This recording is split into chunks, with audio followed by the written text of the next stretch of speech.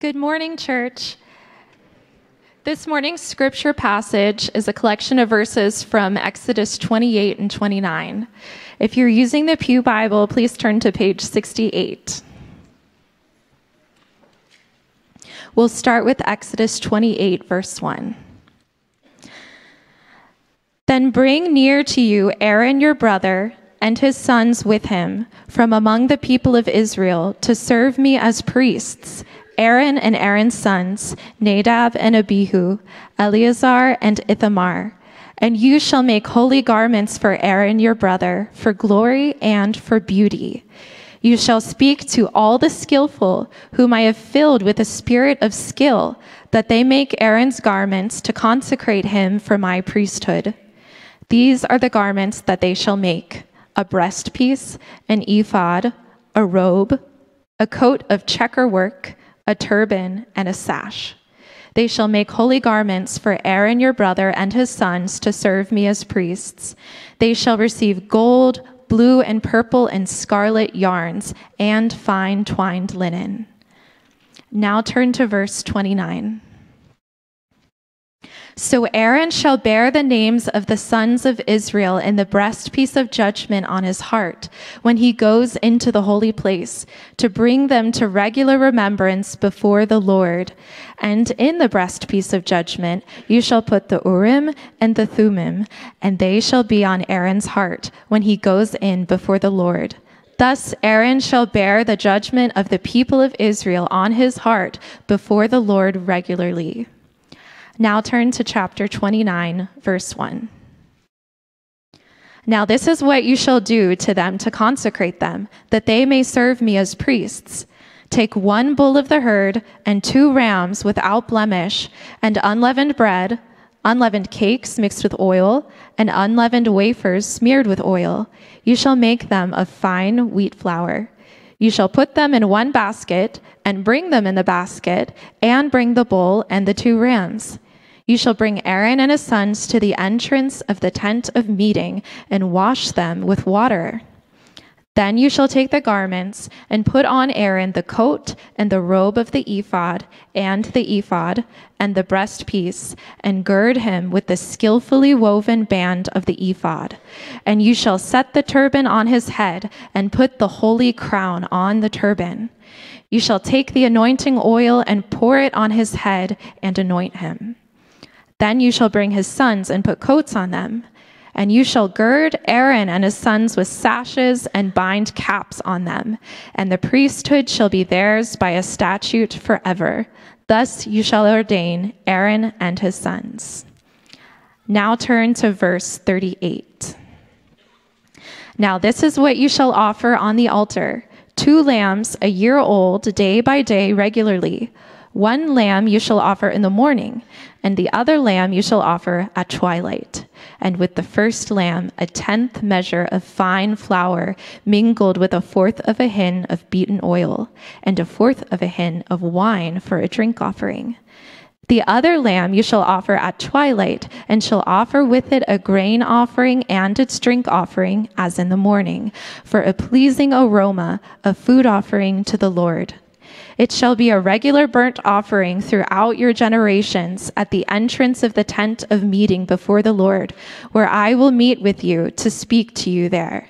There I will meet with the people of Israel, and it shall be sanctified by my glory. I will consecrate the tent of meeting and the altar. Aaron also and his sons I will consecrate to serve me as priests.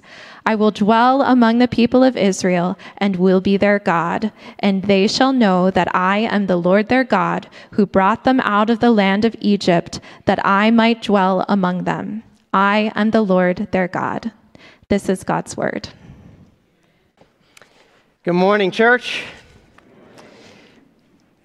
As you heard, we are in the book of Exodus. Exodus is a story of God doing 2 extraordinary things for his people. He delivers them, and then he dwells with them. He delivers them from slavery, and then he seeks to dwell with them as their God. 2 radically gracious acts. We're in the middle of Exodus. The Israelites are at the foot of Mount Sinai. God gives Moses the law and gives him very detailed instructions on how to build the tabernacle, the dwelling place of God, where his glory would dwell, his very presence. Why the tabernacle? The reason why we're talking about this at all is because God wants to dwell among his people. He wants to make his home right in the midst of them. The tabernacle was meant to be a picture of heaven on earth. The problem is God is holy. God is transcendent. He's beyond us. We are not holy. We're sinful. So how can a holy God dwell with an unholy people? And the answer is through the sacrifices made in the tabernacle. That's how he's going to do it. God is saying, obey my commands. And then the people stand up and say, we can do it all. And God says, no, you can't. And so you're going to build this tabernacle and this altar, and I'm going to institute priests to show you that you can draw near to me and I can draw near to you through the sacrifices ministered by these priests. You see, God is setting up this clear principle that he cannot be approached casually. He's not like us. God descends on Mount Sinai in the storm. He creates boundaries around the mountain so that people are not destroyed. The problem has always been with us, not with God.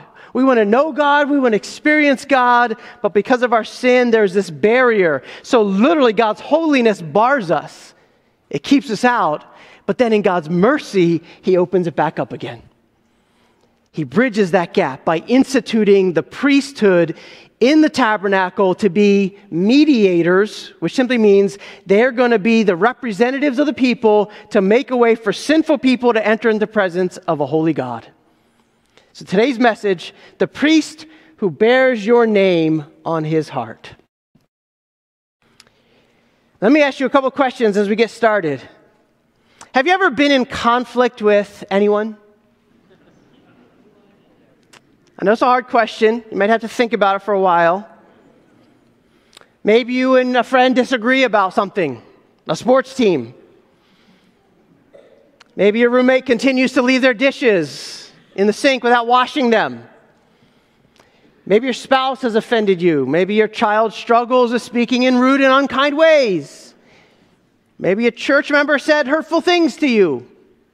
Maybe a coworker was talking about you behind your back. We all have conflict, don't we? Most often, the conflict can be resolved by two parties who are willing to come together and talk it out. That usually means one or both parties have to admit that something is wrong, they've done wrong, they own that wrong, and they take steps to restore the relationship. But there are times when a conflict is so intense, so egregious that a mediator is needed, someone who comes in to help reconcile the two parties.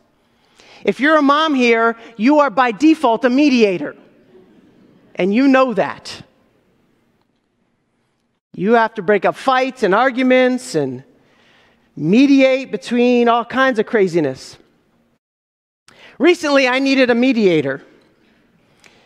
Many of you know of my ongoing sanctification journey for my driving, specifically the speed of my driving. Now, I think I've grown a lot. I think, Bible says to Timothy, let them see your walk and your conduct. So I hope you see me getting better, I hope. Several years ago, our family was taking a road trip, which we don't do often because I don't like driving that long. But we took a road trip. It was an 8-hour trip to somewhere in the Carolinas. We were meeting up with cousins, and we were probably on hour 7, I think, and I was tired, and the kids were much younger, and they were tired, they were cranky, I was tired, I was cranky, and so when that happens, my foot starts going further down. Right? Just move a little bit faster. There was nobody else on the road. I mean, I had everything in front of me. The road was my whatever oyster. I don't even know what I'm saying. But I was going fast. And somewhere in North Carolina, I saw the flashing lights behind me, and my heart sank because I knew I was in trouble. And the officer comes over and says, "License and registration?" And I ask him, "What's the matter, officer? Did I do something wrong?" He says, yes, sir, you were doing in a 65-mile-an-hour zone.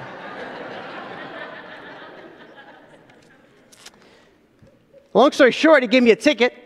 And because it was in North Carolina, and maybe because of the speed, I don't know, but I think it's because of just the state, I had to appear in person at a hearing to address my offense. Well, I don't live 8 hours in that area, so that was not feasible. And I asked him what my options were, and he said, yeah, you can get a lawyer. So I discovered I had to hire a lawyer who could, and by the way, once I got the ticket, I was getting all kinds of things in the mail saying, hire this lawyer, hire that lawyer. It's like they knew. It's a scam, I'm telling you. It's a scheme. Anyway, not making excuses, I hired a lawyer to appear in my place on a particular day at a particular time and stand before the judge, and he mediated for me. I wasn't even there.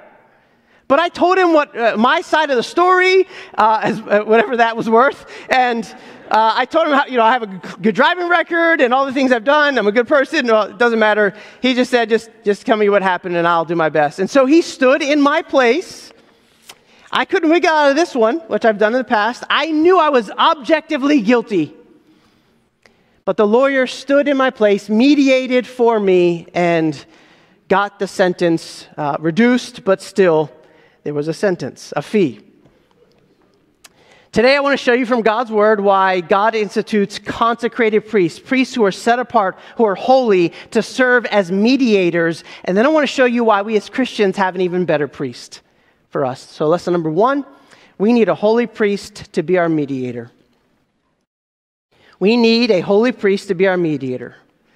Exodus 28 gives the instructions on the priestly garments, the clothes that Aaron and his sons would wear as they serve as priests.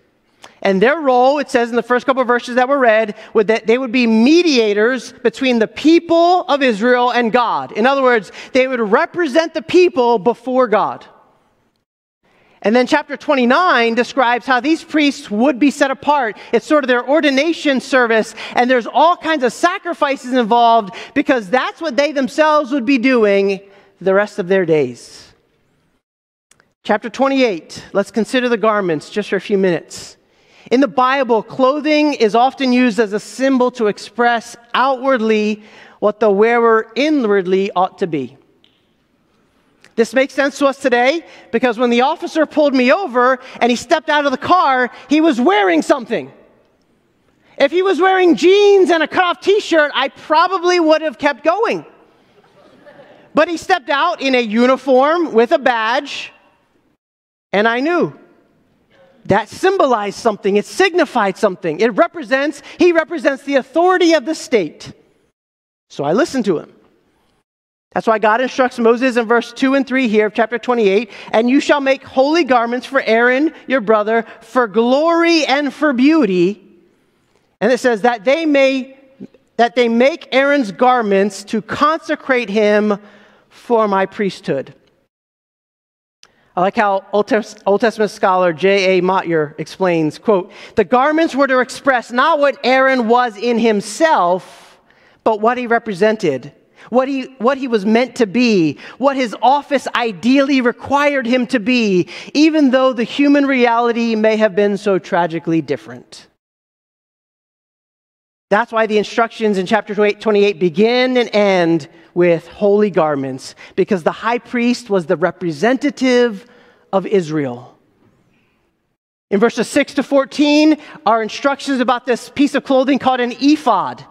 It's basically a sleeveless vest-like garment worn over top of the other garments, and it was worn only by the high priest. It was made of blue, purple, scarlet yarns, fine linen, the same materials that the tabernacle was made of. So there's that connection. And the most important aspect of the ephod were these two precious stones placed on each of the shoulders, which had inscribed on them the names of the 12 tribes of Israel. Look at verse 12. And you shall set the two stones on the shoulder pieces of the ephod as stones of remembrance for the sons of Israel. And Aaron shall bear their names before the Lord on his two shoulders for remembrance. So whenever the high priest would enter into the presence of God in the tent of meeting in the tabernacle itself, when he would offer sacrifices and then go in, he would carry the names of the people on his shoulders. Why? Because he represented the people before God. That's what a mediator does. The next garment is the breastpiece of judgment in verse 15 to 30. This breastpiece of judgment was tied to the front of the ephod. It probably had something right in the front here, which contained in verse the Urim and Thummim, as was read. And it was called the breastpiece of judgment. The NIV calls it a breastpiece of making decisions.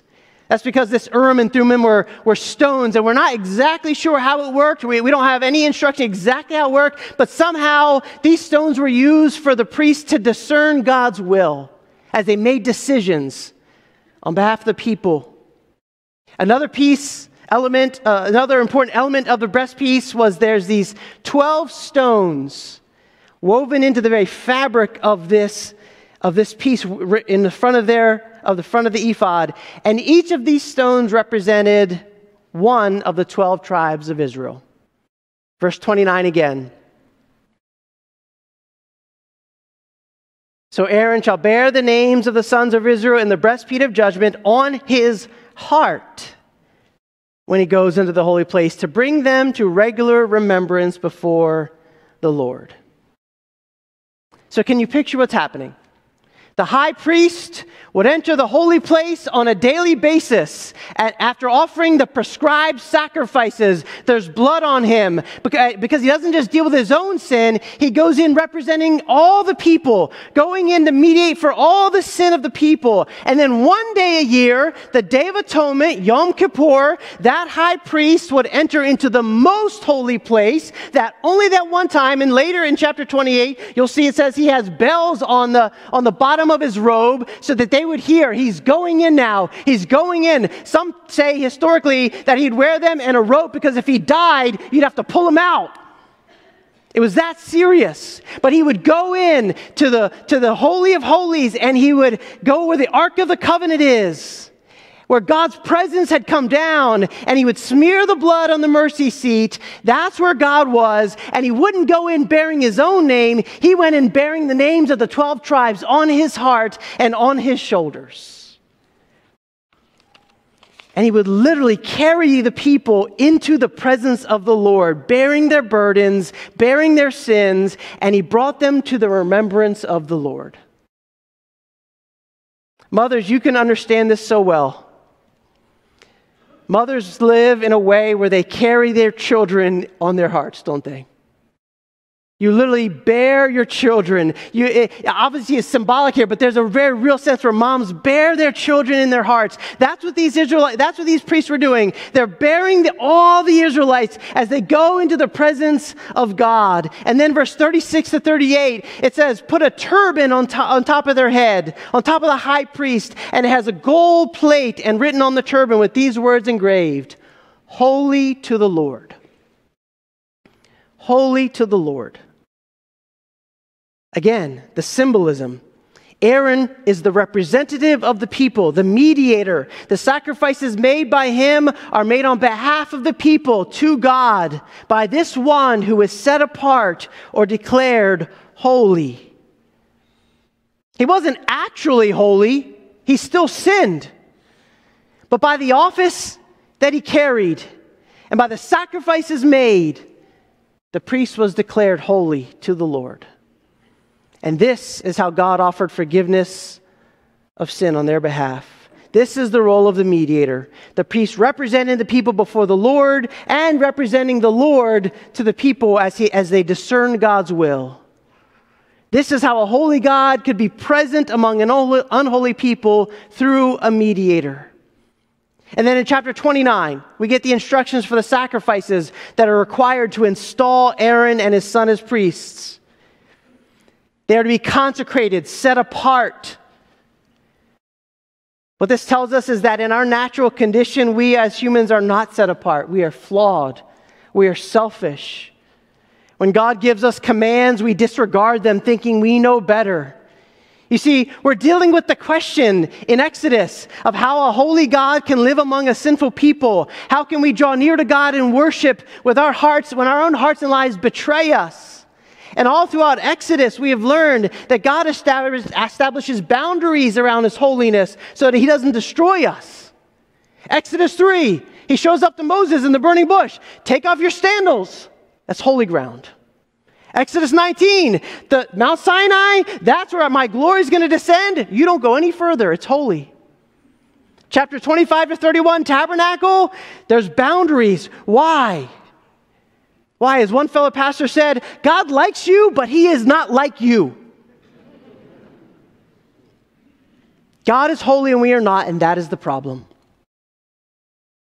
So how can priests approach God's presence in the tabernacle? How come they were allowed to? What gives them the right? Chapter 29 tells us it's through atonement. It's through sacrifices. Something has to die in their place. Why? Why is there always death? Because death has always been the penalty of sin and the effect of sin. God said to Adam and Eve, everything is yours, and there are boundaries. There are boundaries. Do not touch it. Do not eat this fruit, for the day you eat it, you will surely die. And then they ate, and they sinned. And what does God do? He covers their sin and shame with the skin of an animal. That's atonement. A death occurred. And so the sacrifices show how the priests would be set apart. And the first offering is a sin offering of a bull. Aaron and his sons would place their hands on the head of the bull, and they would kill the bull, and the blood would get all over them. And symbolically, this was an act of identification. The sin of the priest would go on to the animal, and the animal would die instead of the priest. The bull not represented their sin, and so the bull took the punishment of sin, death. And then there were 2 ram offerings. When Aaron and his sons would sacrifice these rams, they would throw the blood on the side of the altar, and then they would take some of the blood and apply it to their ear, to their thumb, and to their toe. This was symbolic that their entire body was set apart for the service of the Lord, to serve as priests. And then in verse 35 to 41 of chapter 29, God gives instructions for the sacrifices that will be made by the priests that will happen every single day from that day forward. 2 lambs offered every day, morning and evening. And this is what they would do. Why is this important? Why are we talking about this? Here's why. Because we all walk around with a level of guilt and shame every single day. Whether you're trying to live according to God's standard or the standards set by others or even your own internal standards, deep down, we know that we don't measure up. And many of us don't know what to do with that not measuring up. We don't know what to do with that guilt. Remember after Adam and Eve sinned, what did they do? What's the first thing they do after they sin? They recognize that they're naked, and what do? They hide. Right? They hide from each other. They hide from God. And then they cover up. God says, why are you covering up? We're naked now. Well, who told you that? And then they blame. What did you do? The devil made me do it. The woman made me do it. We do the same things, don't we? Some of us hide from God. How do we deal with our guilt and shame? We hide from God. We deny the guilt. You live in a way that acts like you're not flawed and you're not guilty. Some of us do this. You try to convince yourself and others that you're fine. You hide.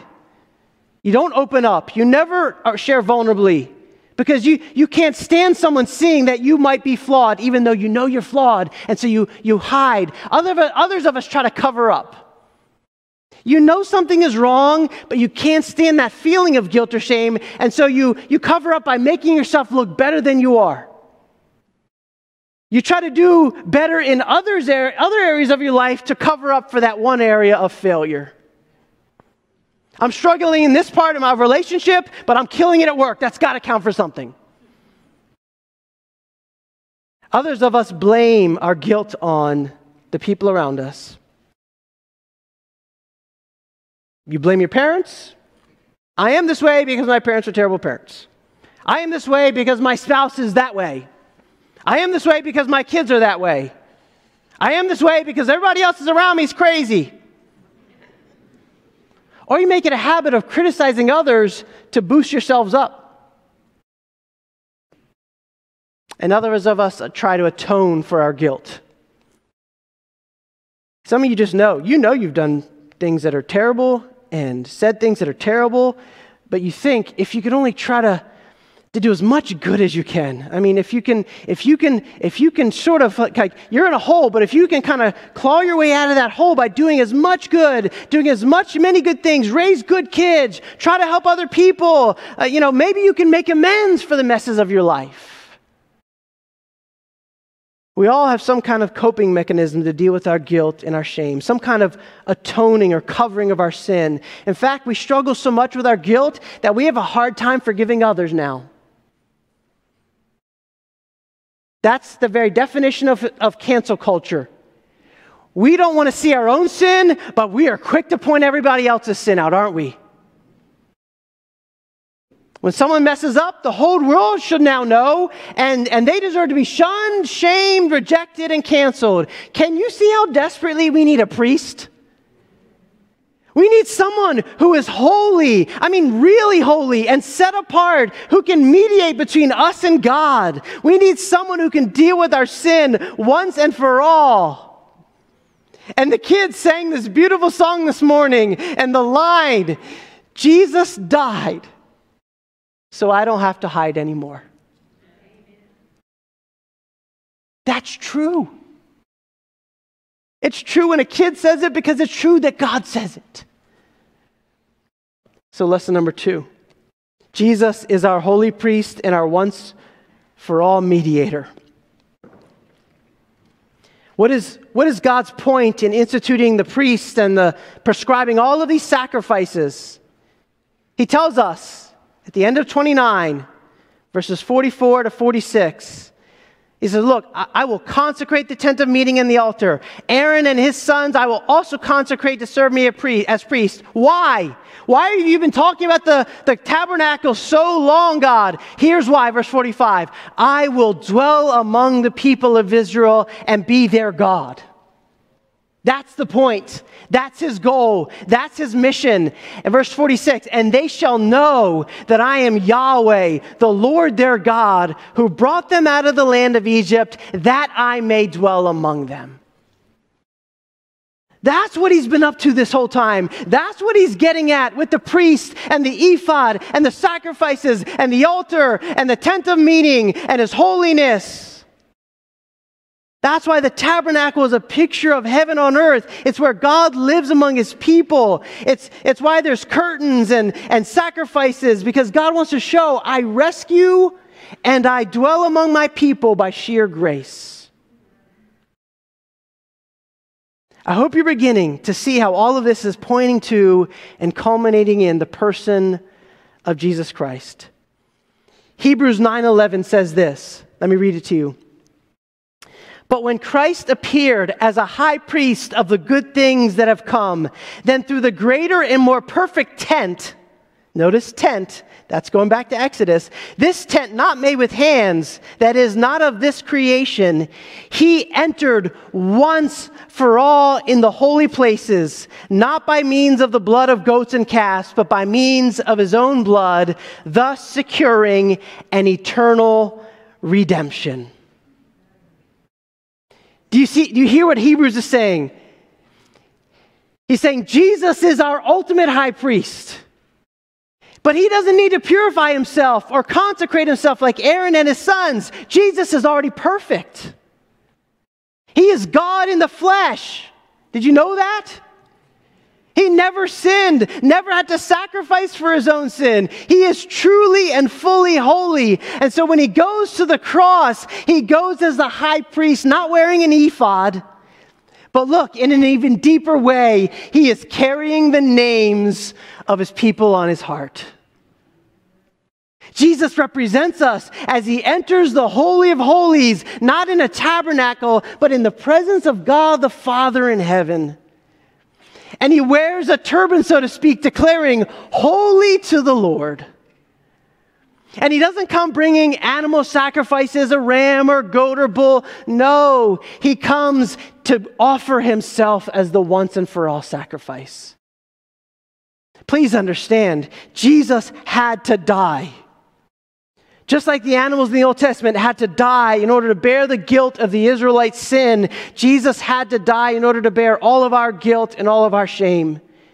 That's why Hebrews 9, verse 15 will say this, "Therefore he is the mediator." See the language? He's the mediator of a new covenant, so that those who are called may receive the promised inheritance, since a death has occurred that redeems them from the transgressions committed under the first covenant. On the cross, Jesus is our consecrated high priest, and he offers himself as the sacrifice in order to be our mediator. His death pays the penalty for our guilt. His death atones for our sin. We can be truly and fully forgiven. And then Jesus rises from the dead, victorious, and he's seated in heaven. And look, he still bears our name on his heart. Did you know that? Christian, he bears your name on his heart forever. When God the Father looks to Christ, he sees you in Christ. Your name, your identity, your destiny, it's in Christ. You are his son and you are his daughter.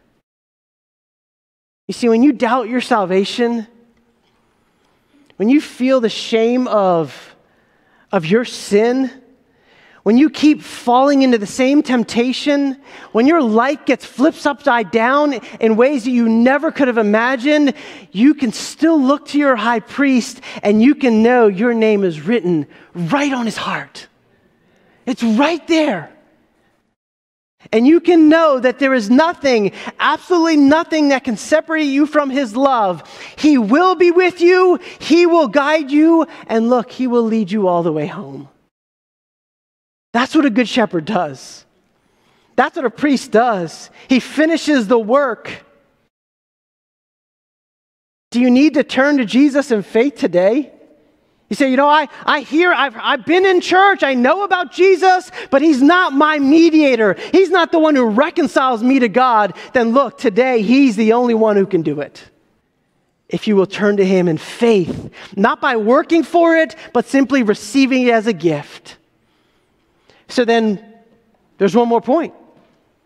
Live as holy priests who proclaim Jesus as mediator. You and I are called to now live as holy priests who proclaim Jesus as mediator. You might be tempted to think, we have Jesus as our high priest. What more is there to say or do? But there is more. Jesus alone is the high priest, the great high priest. But did you know that when he ascended into heaven, he commissioned us to be his representatives in the world? Just like he represented the Father, we now represent the Son by the dwelling presence of the Holy Spirit. Which means we are now the very tabernacle of God, the dwelling place of God. That's all Christians, that's the church. That's why Peter will say this in 1 Peter 2:9. But you, not me as a pastor, not Pastor Brady as a cooler pastor, but you all of us, we are a chosen race, a royal priesthood, a holy nation, a people for his own possession. Why? There's a purpose clause there. That you may proclaim the excellencies of him who called you out of darkness into his marvelous light. In other words, the grace that saves us is the grace that sends us out. We don't get to live however we want now. We don't get that freedom. No. We also don't have to live in a way where we pay God back every day. We don't have to earn his favor. We don't have to atone for our sin. No, that's already been done for once and for all by Jesus. Look, Jesus stood before the judge, and whatever the judgment was, which is way worse than my ticket, it was death, Jesus took it. So now God, the Father looks at me and he says, you're not guilty. Jesus took your guilt. I'm not guilty, right? Then what am I? You're in Christ. You're holy. So what do I do? Live as the royal priesthood, the holy nation that you are. Live holy lives with the Spirit living inside of us, freeing us now to trust him when we don't feel like it, to strengthen us to obey him when it doesn't want to go against the culture or when it will cost you greatly. We now have the ability to speak in ways that are holy, act in ways that are holy, feel in ways that are holy, think in ways that are holy. And just like the Old Testament priests represented the people, we get to live as representatives of Jesus. But we're not mediators. We simply point to Jesus as the one true mediator between God and man. We proclaim it as good news to a world that is constantly trying to hide, deny, cover, blame. We proclaim Jesus as the only true mediator, the one who reconciles us to the Father, the one who loves us radically and gives to us generously. And so just like the priestly garments were designed for glory and for beauty, so your life now is meant to be a witness for glory and beauty of Jesus Christ. For his beauty, for his glory. Every day you live in gratitude to God, you're shining the glory and beauty of Jesus. Every time you choose to offer forgiveness to someone who doesn't deserve it, you are shining glory and beauty. Every time you share your testimony of how God's been working in your life, his amazing grace, you're shining glory and beauty. And every time you walk by faith and not by sight, you are shining glory and beauty. Let's live in the assurance of this love and the confidence that glory is yet to come, all because of our great high priest who bears our name on his heart. Let's pray.